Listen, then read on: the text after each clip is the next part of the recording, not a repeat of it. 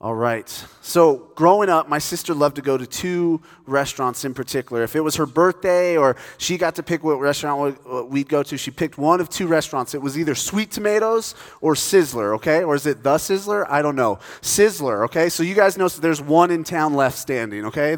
I think it's still standing, but there's one left in town, the Sizzler. And both of these restaurants were buffets.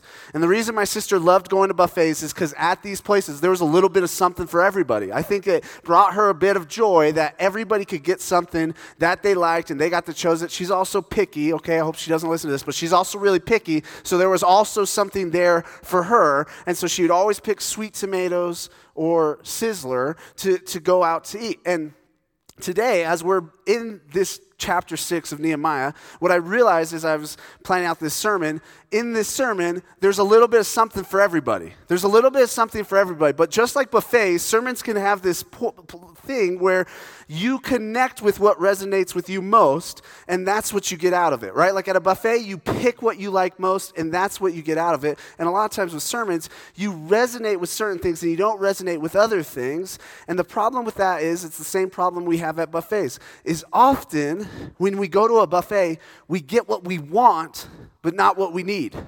And I'm saying nutritionally. We get what we want, but not what we need, right? Like we just have a giant nacho plate, no vegetables, right?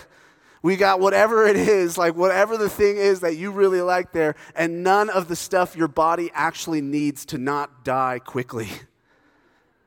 And sometimes how we listen to sermons is kind of like that too. How we listen to sermons is we get what we want out of it. We go, man, that was a really good point, but we don't get what we need out of it. And so what I mean is sometimes how it works is it's almost like we each allow a certain parts of the sermon to preach to us like it's preaching to the choir, like, yeah, I agree. And the problem with that is we often just kind of take those things that we really like out of the sermon and we kind of use it just to kind of feel self-righteous or judge others and go, yeah, get those other people, Anthony. But my hope for today is that even though there's going to be a little bit of something for everybody in this sermon, my hope is that we get what we need, not just what we want out of the sermon. My hope is that even in those moments where you're like, man, this doesn't sound like it's for me, or this doesn't sound like it's something that resonates with me, I hope that we could begin to ask the question, okay, what do I need from this? What is God trying to speak to me from this? Okay, and so that's my hope for today, that we get not only what we want out of this sermon, but that we get what we need out of this sermon. And so if you're new here or newer here, we've been going through the book of Nehemiah. We love to go through books of the Bible, and so we took a little break from John. We'll be back in John in a couple months here, but right now we're in the book of Nehemiah, and what we've seen is Nehemiah is this leader in the midst of God's people who's looking to restore God's people in a variety of ways.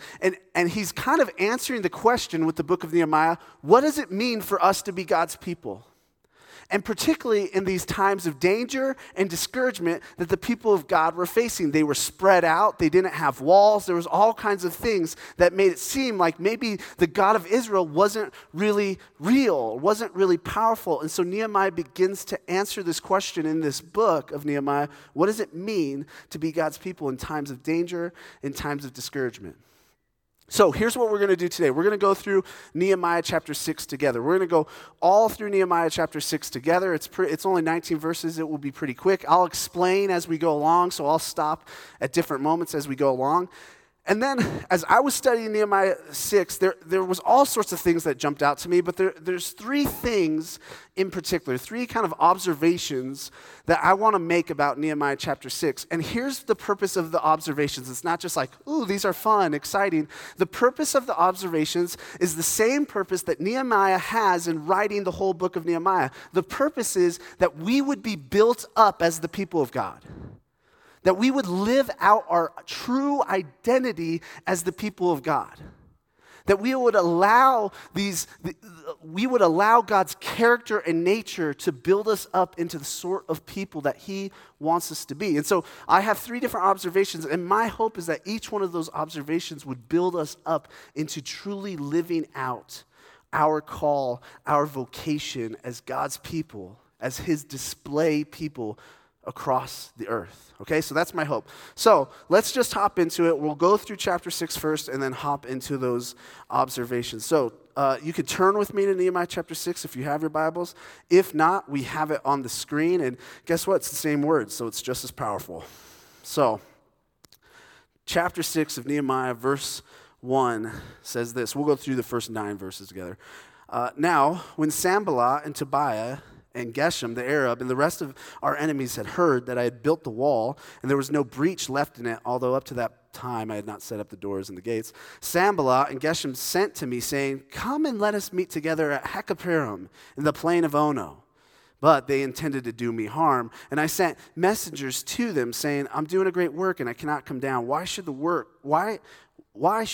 stop while I leave it and come down to you?"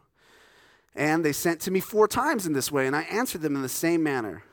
In the same way, Sanballat, for the 5th time, sent his servant to me with an open letter in his hand. In it was written, "It's reported among the nations." And Geshem also says it, that you and the Jews intend to rebel. That is why you are building the wall. And according to these reports, you wish to become their king. And you have also set up prophets to proclaim concerning you in Jerusalem, "There is a king in Judah." And now the king will hear of these reports. So now come and let us take counsel together. Then I sent to him, saying, "No such things as you say have been done, for you are inventing them out of your own mind. For they all wanted to frighten us, thinking their hands will drop from the work and it will not be done. But now, O God, strengthen my hands." Okay, let's pause there for a bit. So, Nehemiah's enemies, we've seen these guys, Tobiah and Sanballat and Geshem. I don't know what their deal is, but they have not liked Nehemiah from the start. They want to stop his work. They're against his work. They don't like Nehemiah. They don't want God's people. They don't want Israel to have any sort of walls in Jerusalem. They're not about it. And so in chapter 6, we begin to see some of their schemes, really more of their schemes. And it's getting a little bit more serious. They invite Nehemiah out to a field.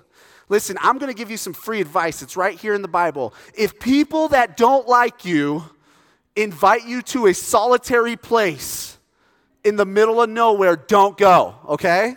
They want to jump you. I know we don't get jumped in Flagstaff, but they want to jump you, okay? They want to kill you. They want to do harm to you. So don't meet with people. Don't meet with people that don't like you in solitary places. It's just good advice. And so Nehemiah realizes that. He's got common sense. He goes, "Listen, no, I got work to do. I'm not going to come down." And then they go, let's change it up. It really feels like junior high a little bit, right? Like it feels so junior higher. And they're like, "Listen, like, the word on the street is you're trying to become king, and like you're hiring all these prophets to proclaim that you're the king. And listen, just come meet with us. We'll sort it all out, right? Even Geshem, who's with us, we'll sort it out. We'll figure it out. And Nehemiah knows, listen, you're trying to kill me. Like you're trying to get me to this place where you want to kill me." And I love that Nehemiah goes, "Listen, they're just trying to intimidate us. They're trying to make us afraid. They're all of us who were finishing up our work on the wall. They were trying to stop us from doing that work. They wanted us to be so afraid that we just stopped doing the work, so the intimidations, the planned killings, the assassination plans, all that stuff would stop." And then I love Nehemiah, as he's telling us this story, he stops and then he prays, right? He just writes this prayer he had where he said, "God, strengthen my hands. Strengthen my hands in the midst of all this fear-mongering." Okay, verse 10. Let's keep going and see some more of their schemes. "Now, when I went into the house of Shemaiah, the son of Delaiah, son of Mehetabel, who was confined to his home, he said, 'Let us meet together in the house of God within the temple. Let's close the doors to the temple, for they're coming to kill you. They're coming to kill you by night.' But I said, 'Should such a man as I run away? And what man such as I could go into the temple and live? I will not go in.' And I understood and I saw that God had not sent him, but he had pronounced the prophecy against me because Tobiah and Sanballat had hired him. For this purpose he was hired, that I should be afraid and act in this way and sin, and so they could give me a bad name in order to taunt me. Remember Tobiah and Sanballat, oh my God, according to these things that they did, and also the prophetess Noadiah and the rest of the prophets who wanted to make me afraid." Okay, so the schemes get a little bit more tricky, a little bit more schemy. I don't know what the word is there. But they, instead of just saying, hey, let's meet alone somewhere, they go, hey, let's hire this prophet. We'll hire this prophet to tell Nehemiah to go into the temple to hide. And so I don't know if their plan was to kill Nehemiah in the temple or just besmirch his name, because what we find out is as Shemaiah is trying to convince Nehemiah to go in the temple, Nehemiah goes, one, I've got work to do. I can't leave my work. Why should I leave my responsibilities? I can't.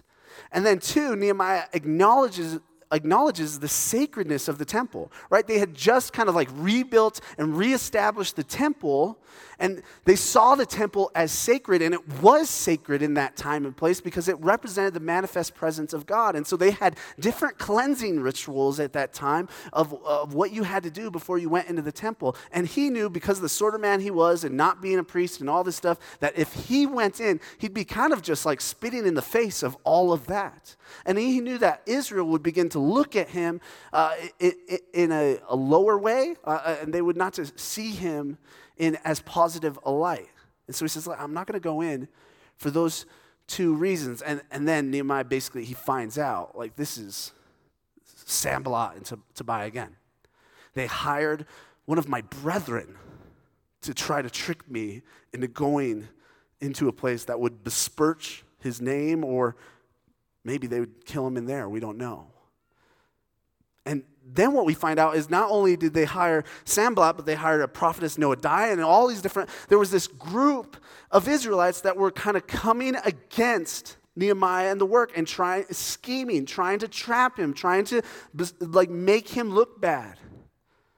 And again, Nehemiah stops and he prays, God, remember them. One of the beautiful promises of the Bible is God doesn't want us to ignore evil. He just doesn't want us to be the ones to take care of it ultimately.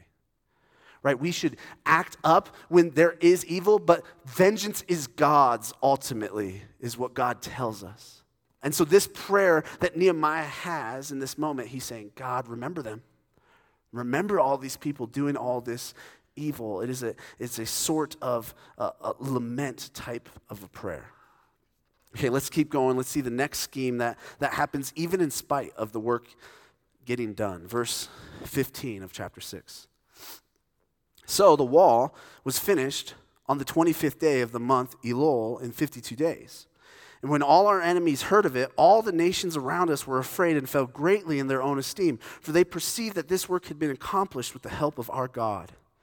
Moreover, in those days, the nobles of Judah sent many letters to Tobiah, and Tobiah's letters came to them. For many in Judah were bound by oath to him, because he was the son-in-law of Shechaniah, the son of Era, the son of Jehohanan, and his son, had taken the daughter of Meshullam, the son of Bechariah, as his wife. Also, they spoke of his good deeds in my presence and reported my words to him. And Tobiah sent letters to make me afraid. So they finish the project. And in the midst of finishing the project, they still are scheming. They're still doing these things. So they finished this great project that was the reason why Nehemiah even came back to Jerusalem. They finished the walls. They refortified Jerusalem in these different ways. And Tobiah, again, he's sending these letters. And what's happening is he's sending these letters to different people, and he's just getting intel on Nehemiah, or he's sending these different letters like we've seen earlier in the text that are just flat out lies about Nehemiah. And so he's just scheming around, sending all these letters, getting these letters, knowing everything Nehemiah is doing, and trying to have a foothold over Nehemiah constantly. And yet still, the work that God had for Nehemiah gets done.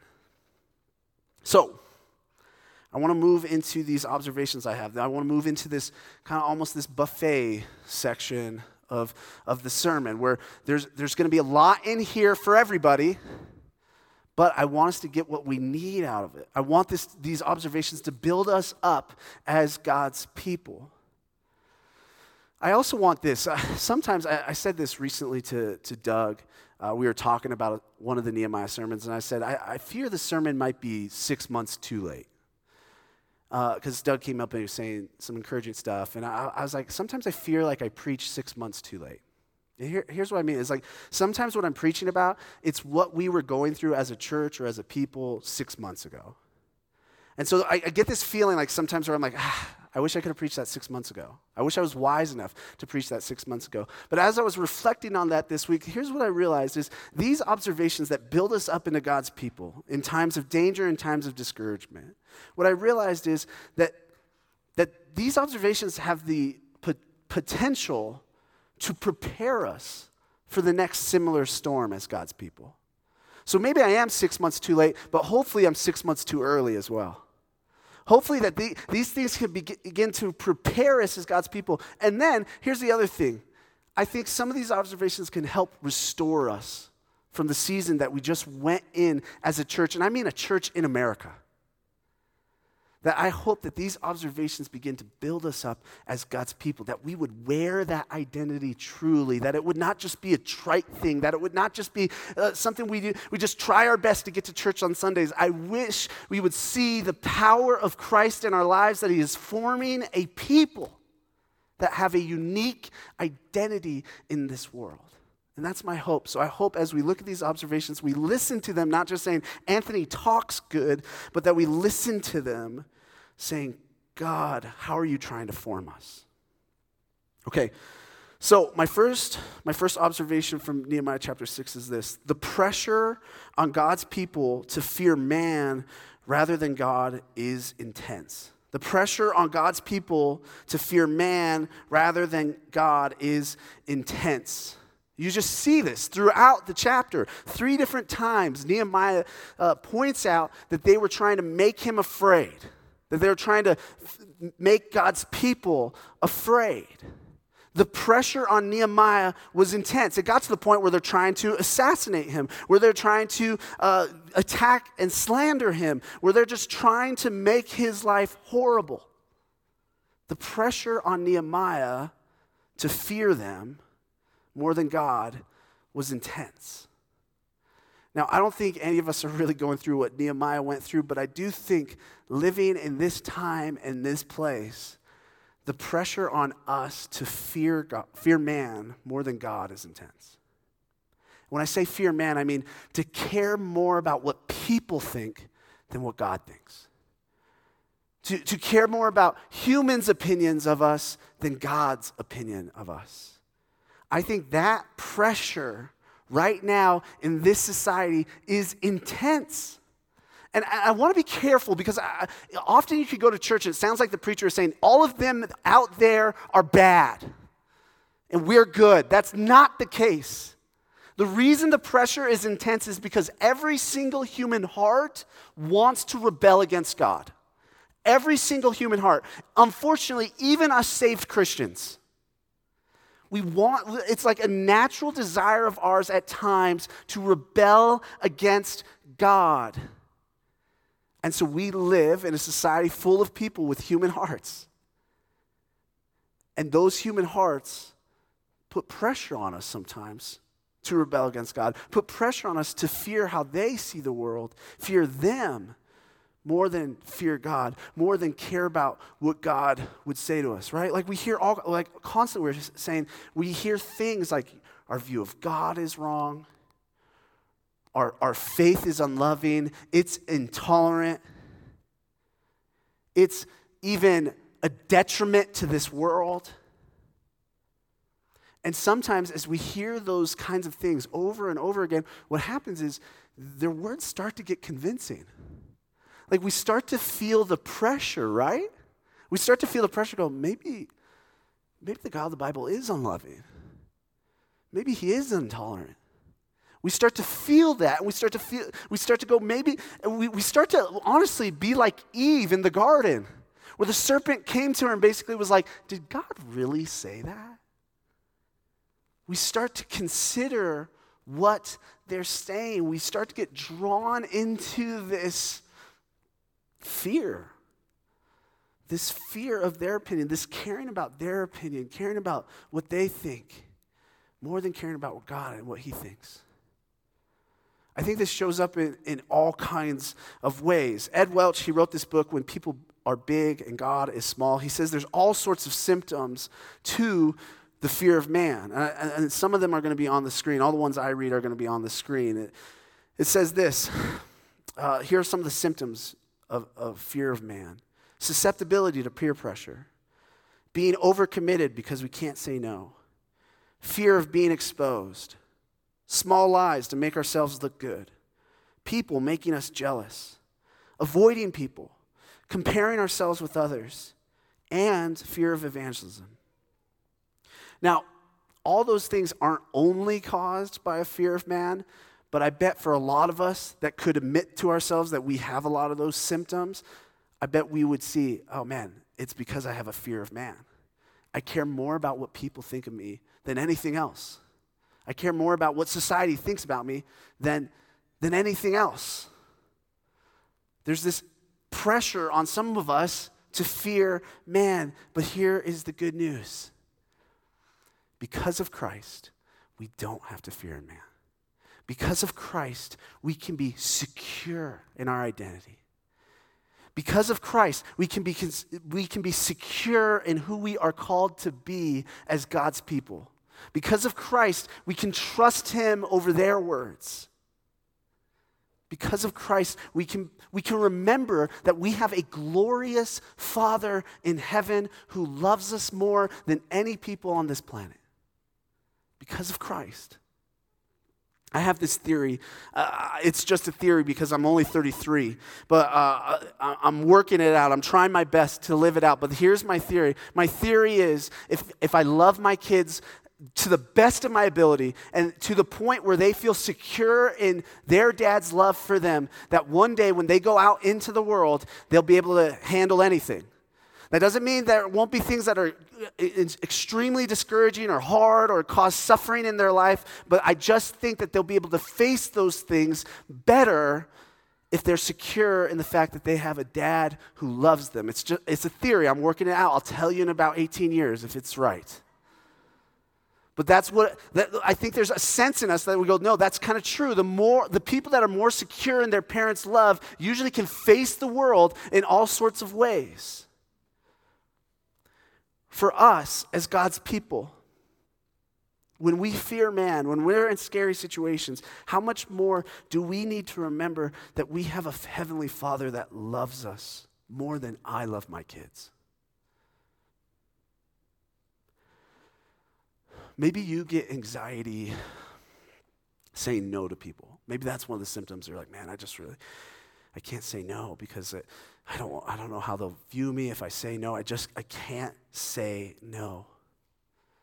Guess what? When you say no, you have your heavenly Father beaming because he sees how you're letting your yes be yes, your no be no, and he sees how you're living with intention and you're choosing life over being a slave to every person's whims and desires for you. Maybe you're easily peer pressured. I think this sounds like something that's just for the younger people in the room, but I know plenty of older people that are peer pressured really quick too. Peer pressured into thinking certain things or saying certain views or contradicting themselves after many years because their peers believe something a certain way. Maybe you're easily peer pressured. Guess what? You have a Father in heaven that loves you even when you don't do the thing that he wants you to do. Your peers might stop loving you if you don't do the thing that they want you to do, but God, your Father in heaven, is not. He's going to love you even when you don't do the thing he wants you to do. Maybe you have this deep fear of being seen as like unloving or intolerant or mean. God, our Father, knows our hearts so well. He knows exactly how you're chasing love. He knows exactly how he, through his Spirit, is forming you to be more loving. There is an intense pressure on each and every one of us to fear people rather than to fear God. And the only way through it is if we become secure in the love of our Heavenly Father. Church, may we let the love of our Father build us and guide us as a church and build us up into being the people he wants us to be. Because otherwise it's just going to become this kind of rat race of trying to please different people. And we can't bear that burden. And it turns into all sorts of anxieties and stressors. But you have a heavenly Father that loves you, even when you don't do what he wants you to do. Okay. My second observation. It's something I noticed in the text, but I actually kind of want to more ask it like a question rather than just say what my observation is. And so here's my question for us as God's people. Do you want to be God's prophet or the world's prophet? Okay, do you want to be God's prophet or the world's prophet? You saw that, right? Shemaiah, who was supposed to be one of the prophets of God, an Israelite, one of the people of God, he got paid off, and instead of being a mouthpiece for God, he became a mouthpiece for Tobiah and Sanballat. He began to speak the words that they wanted him to say, not the words that God wanted him to say. I want to say this. I love you. The world is using you sometimes. The world is using us sometimes. And I want to clarify, when I say the world, what does that mean? The world in Scripture is this robust word, and it really kind of means this idea, this overarching power that's really us doing things the way we think they should be done, us living life the way we think it should be lived, instead of living life the way God knows it should be lived, created it to be lived. And so when I say the world, I mean anybody that kind of encounters that sort of a spirit and proclaims it and pushes it forward. So yeah, I mean everybody out there, but I mean everybody in here who does the same thing. Yeah, I mean this nation, yeah, I mean every nation. The world is using you to be its mouthpiece. And sadly, we're letting it. And we're not even getting paid like Shemaiah and Noadiah were. Right? At least they were getting paid. A lot of us become mouthpieces for the world for free. Here's how I know we're mouthpieces for the world. Every time there's a controversial thing or a talking point in society, we all are professionals at talking about those things. Like we're all like really good at talking about those things, usually from one side or the other. But all of us know the nuances of every single situation, even with different events, knowing the nuances in other countries with different situations. I'm just like, bro, you've never even read a history book. But we begin to be mouthpieces for these ideas and thoughts of all these things that we actually don't really know a lot about. And what I realize is happening is basically all of us are listening to our favorite podcasters and we're just spitting out what our podcasters are saying. And we've gotten really good at saying these things because this podcaster we really like that kind of affirms our worldview, affirms our perspectives, affirms how we see things. And maybe it's not a podcaster, it could be a talking head, it could be a radio host, whatever you want to call it. But we get good at saying what they say. So I'm going to say all the names of the we'll call them podcaster Tobiah and Sanballat. Some of us have become the mouthpieces of the world, and the world is using you, and you're doing it for free. Church, that's not who we are. We're not supposed to be mouthpieces of the world. We're not supposed to talk about things the way the world talks about things. Now, sometimes maybe there's going to be similarities and overlap, but almost always, if you're going to be a person of Jesus, the way you talk about it is going to be unlike anybody. It's going to be confusing. It's going to be perplexing. It's going to be dividing at times, even though you're being kind. Because you won't hop on one side or the other. Too many of us are letting the world use us. We've become mouthpieces for Tobiah and Sanballat. Some of you already, I know, in your seats, you're going, Anthony, I'm speaking the truth, though.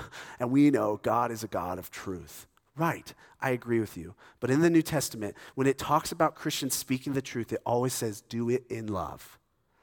So if your truth has not love, it's a noisy gong. Right? It could be the truest thing ever. 2 + 2 is 4. Like, that's just not the right way to say it. okay? It's just not the right, like there's a way that we speak the truth as Christians, and we do it in love. I'm sick of it. I'm sick of hearing you guys know, some of you are in the audience. I will message you on Facebook. I'll be like, hey, I don't think that was very nice what you just said on Facebook to that person. I'm just speaking the truth, Anthony. I love you, even if that's you. We need to speak the truth in love. That's who we are. I want to invite us into something else. I want to invite us not into being the mouthpieces of the world, but I want us to invite us into being prophets of God. I want to invite us into being the mouthpieces of God. To speak as God speaks. To know this book so well that when a confusing situation comes up, we could begin to talk about it maybe in the ways God talks about it and not the talking heads. Not podcaster Tobiah and Sambalat. In fact, I would love for it that we're so good at knowing this book and speaking about it and talking through these things that we actually begin to live differently as God's people. That we live in a way that helps society to flourish and helps society to move towards what God created them for. That's what I hope. That's what God wants to invite us into. Or we can keep being Shemaiah and Noadiah and speaking for the world, being used by the world. I don't want that for us, though. I think for us to be God's people, we need to become his mouthpieces, not somebody else's. All right. Third observation is this. I love you guys. Just remember that. Third observation is this. Following God in this world will be scary at times. So scary that you're going to need to pray prayers like, strengthen my hands. Following God is scary at times. Did you notice Nehemiah, he's talking about in those first 9 verses, in verse 8 and 9, I think it is, how they're trying to scare them enough so that their hands drop from their work. And then Nehemiah stops and he says, God, strengthen my hands. Do you know what that tells me? Nehemiah was kind of scared. Right? If he wasn't scared, he doesn't need to pray a prayer that says, God, don't let their fear make my hands drop. He saw their attacks. They're trying to assassinate him. They're trying to draw him out. It was scaring him, so much so that he wanted to remind us that he prayed a prayer saying, God, strengthen my hands. Let me to be able to keep doing this work. Following God is scary sometimes in this world. Right? Anyone that's been a Christian for any amount of time, it's not long before you find yourself in a moment where it's kind of scary to follow Christ into what he has for you. And if you're like, I'm not really scared very much following Christ, one, either you have an amazing gift of boldness that is great for us, and the church needs that, or you're just not very outward focused. You've fortified. You don't really interact with the world at all. You don't really bring the gospel to anyone in the world. You don't really love the world and restore the world in any ways. Because when you begin to do those things, our faith, following Jesus, can get scary. We find ourselves with adversaries like Tobiah and Sanballat who try to stop what we do, who try to slander us, who try to hurt us. Thank God in this society it's mostly just emotionally, but all sorts of ways. At times, following Jesus is scary. It just is, if we're going to be honest with ourselves. And I think too often we've been kind of dishonest and we're kind of like, if you're scared of following Christ, something's wrong with you. No, it's scary. Because what Christ has for us is so counter what the world has for us. It's so counter to what people want to do. Man, even when I meet the most loving, kind Christians who are just, everybody around them loves them and they never do anything mean, even they often have these stories of these different adversaries coming out into their life and trying to hurt them and cause pain and suffering or slander. Simply because they love Christ. Now, I do want to give a small caveat to that is sometimes it's scary following Christ because there's a whole bunch of knuckleheads who've ruined it for the rest of us, okay? Like we have to acknowledge that. There's a whole bunch of Christians who've said, no, I'm going to be a jerk while I'm a Christian.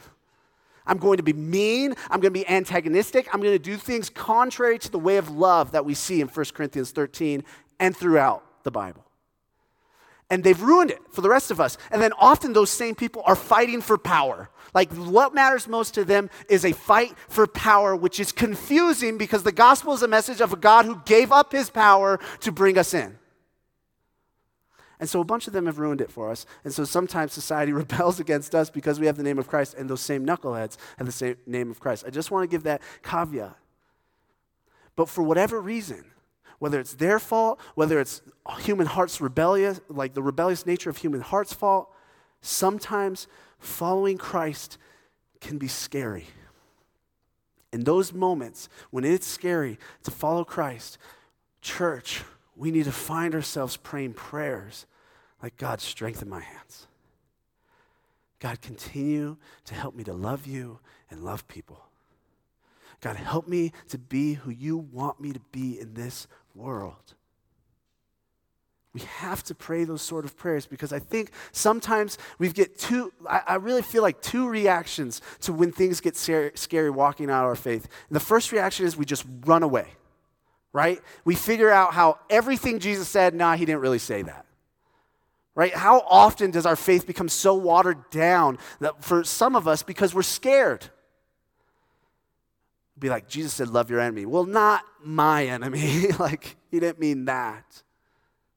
Jesus said, pick up your cross and follow me. Well, he meant no, I don't have to. Like, he meant like I could fly to heaven. Like so often we get scared and so we water down and we walk away from the faith. And then the other side of us, we just get angry. And we just blast society and everybody in society is our enemy.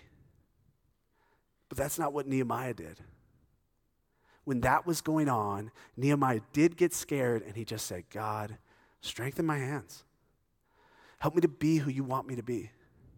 Help me to live out what you want me to live out. Help me to finish this work of restoring God's people in this dangerous time, in this discouraging place. Church, we got to pray. We got to be a praying people. Your faith, walking out your faith, will be scary sometimes. Right? Sometimes the way the Christian faith has been proposed to us, like, hey, it's this easy, awesome thing and all your dreams are fulfilled. Yeah, one day in the resurrection with Christ. But in the meantime, he has us living in this broken, sinful world because he is on a mission to restore all things, and he wants to do some of that through us. And that's scary sometimes. So rather than run away or get angry, pray. Ask God, strengthen my hands. Even pray these kind of imprecatory prayers that Nehemiah prayed. God, remember these fools. Remember these guys. Help me to love them. Help me to forgive them. Help me to know that justice one way or another will come to them through your hands, God. Whether it's through your son dying on a cross or other means. God, strengthen our hands. I hope that we can be this sort of church that when things get scary, we don't run away, or we don't get angry, but that we pray. And say, God, help us to live out our identity as your people. That's the only way through this scariness. We can't be God's people if we don't pray. This is a highlight and a clear identity of God's people throughout Scripture, is that we are praying people. And we can pray about whatever it is, even when things are scary. Okay, so those were my observations that I hope build us up, but I don't want to end there. I really want to end looking at Jesus. Because here's what's the beautiful thing about Scripture and Jesus. All Scripture points to Jesus, and all Scripture is fulfilled in Jesus. And so all of these ways of being God's people, all of these ways of building ourselves up into God's people and living out that identity, we can do it rooted in the fact that Jesus did all of those things perfectly. We can do it rooted in the realization that Jesus has done those things completely and totally. And he's inviting us into that as well. Like, Jesus has made a way for us to be so connected to the Father. Right? The veil was torn the day he died. He lived a life, he died a death for our sins, and he raised from the dead. And because of that, we can be so connected to the Father that we're secure in him and in his love, and we don't have to fear people as much. Jesus is the true and greatest prophet. Jesus is the literal mouthpiece of God. So if you're ever wondering what does it mean to be a mouthpiece of God, look to Jesus. And don't twist his words, and don't twist the context to fit your context. Realize Jesus was usually the most serious with the religious elite who had the Bible memorized. Not the politicians. Not the people in their church that disagreed with him. Well, I guess that would fit the religious elite. But you get what I'm saying. Jesus was the true and greatest prophet. He shows us how to be the mouthpiece of God. Jesus also said, hey, I'm with you to the ends of the age. Jesus is with us when things are scary. Jesus is always with us. That is the beauty of what he did with his life. He made it so that he, through his Spirit, can be with us always, even when things are scary. Jesus weakened himself so he could strengthen us and build us up. He faced death so we don't have to be scared of death. He allowed the delight of the Father to be off of him for a moment in time so we could have the delight of the Father for all moments in the rest of time. Jesus has done all this. That's why we can be built up into this people. He is the head of the body, the church, who we are. He is who shows us who we are supposed to be, who we are to live into, and we can only do that because he did that. He's not just arbitrarily saying these things for us to be and to do. He's done all of them. He is all of them. We operate out of an understanding of how Jesus has saved us by no work of our own. And he is creating us and forming us into the identity that he intends for us. And so, church, go away from here not feeling like, oh, I got to have the will to not be afraid anymore. Or I have to have a will to do this or to do that. But go away from here going, Jesus has done that for me, so now I can reflect him to the world in those ways. We can be a church that fears God more than we fear man. We can be a church that choose to be his mouthpiece rather than the world's mouthpiece. We can be a church that prays when we're scared of following him. Let us be that church. Amen? Amen. Let's pray. God, thank you so much for all you've done. Thank you that even our identity as God's people and the things that you would have us be and do and live out are all things that you have done and been and have lived out and are being and are doing. God, help us to do this. God, I really do think the church in America is kind of shell-shocked right now in a number of ways, and we're reacting to it in all sorts of ways. But I pray that for this church here, this room, this people of God, I pray that we would follow you truly, sincerely, with conviction, that we would be convicted by our sins, that we would change the ways we've been doing things, that we would get what we need to hear from you, not just what we want to hear from you. So God, do a breakthrough in this church. Do a breakthrough in each and all of our lives. Do a breakthrough in my life so that I and us are built up into the people that you want us to be. God, we love you. We need you. Help us to love you. Help us to display that love. Amen.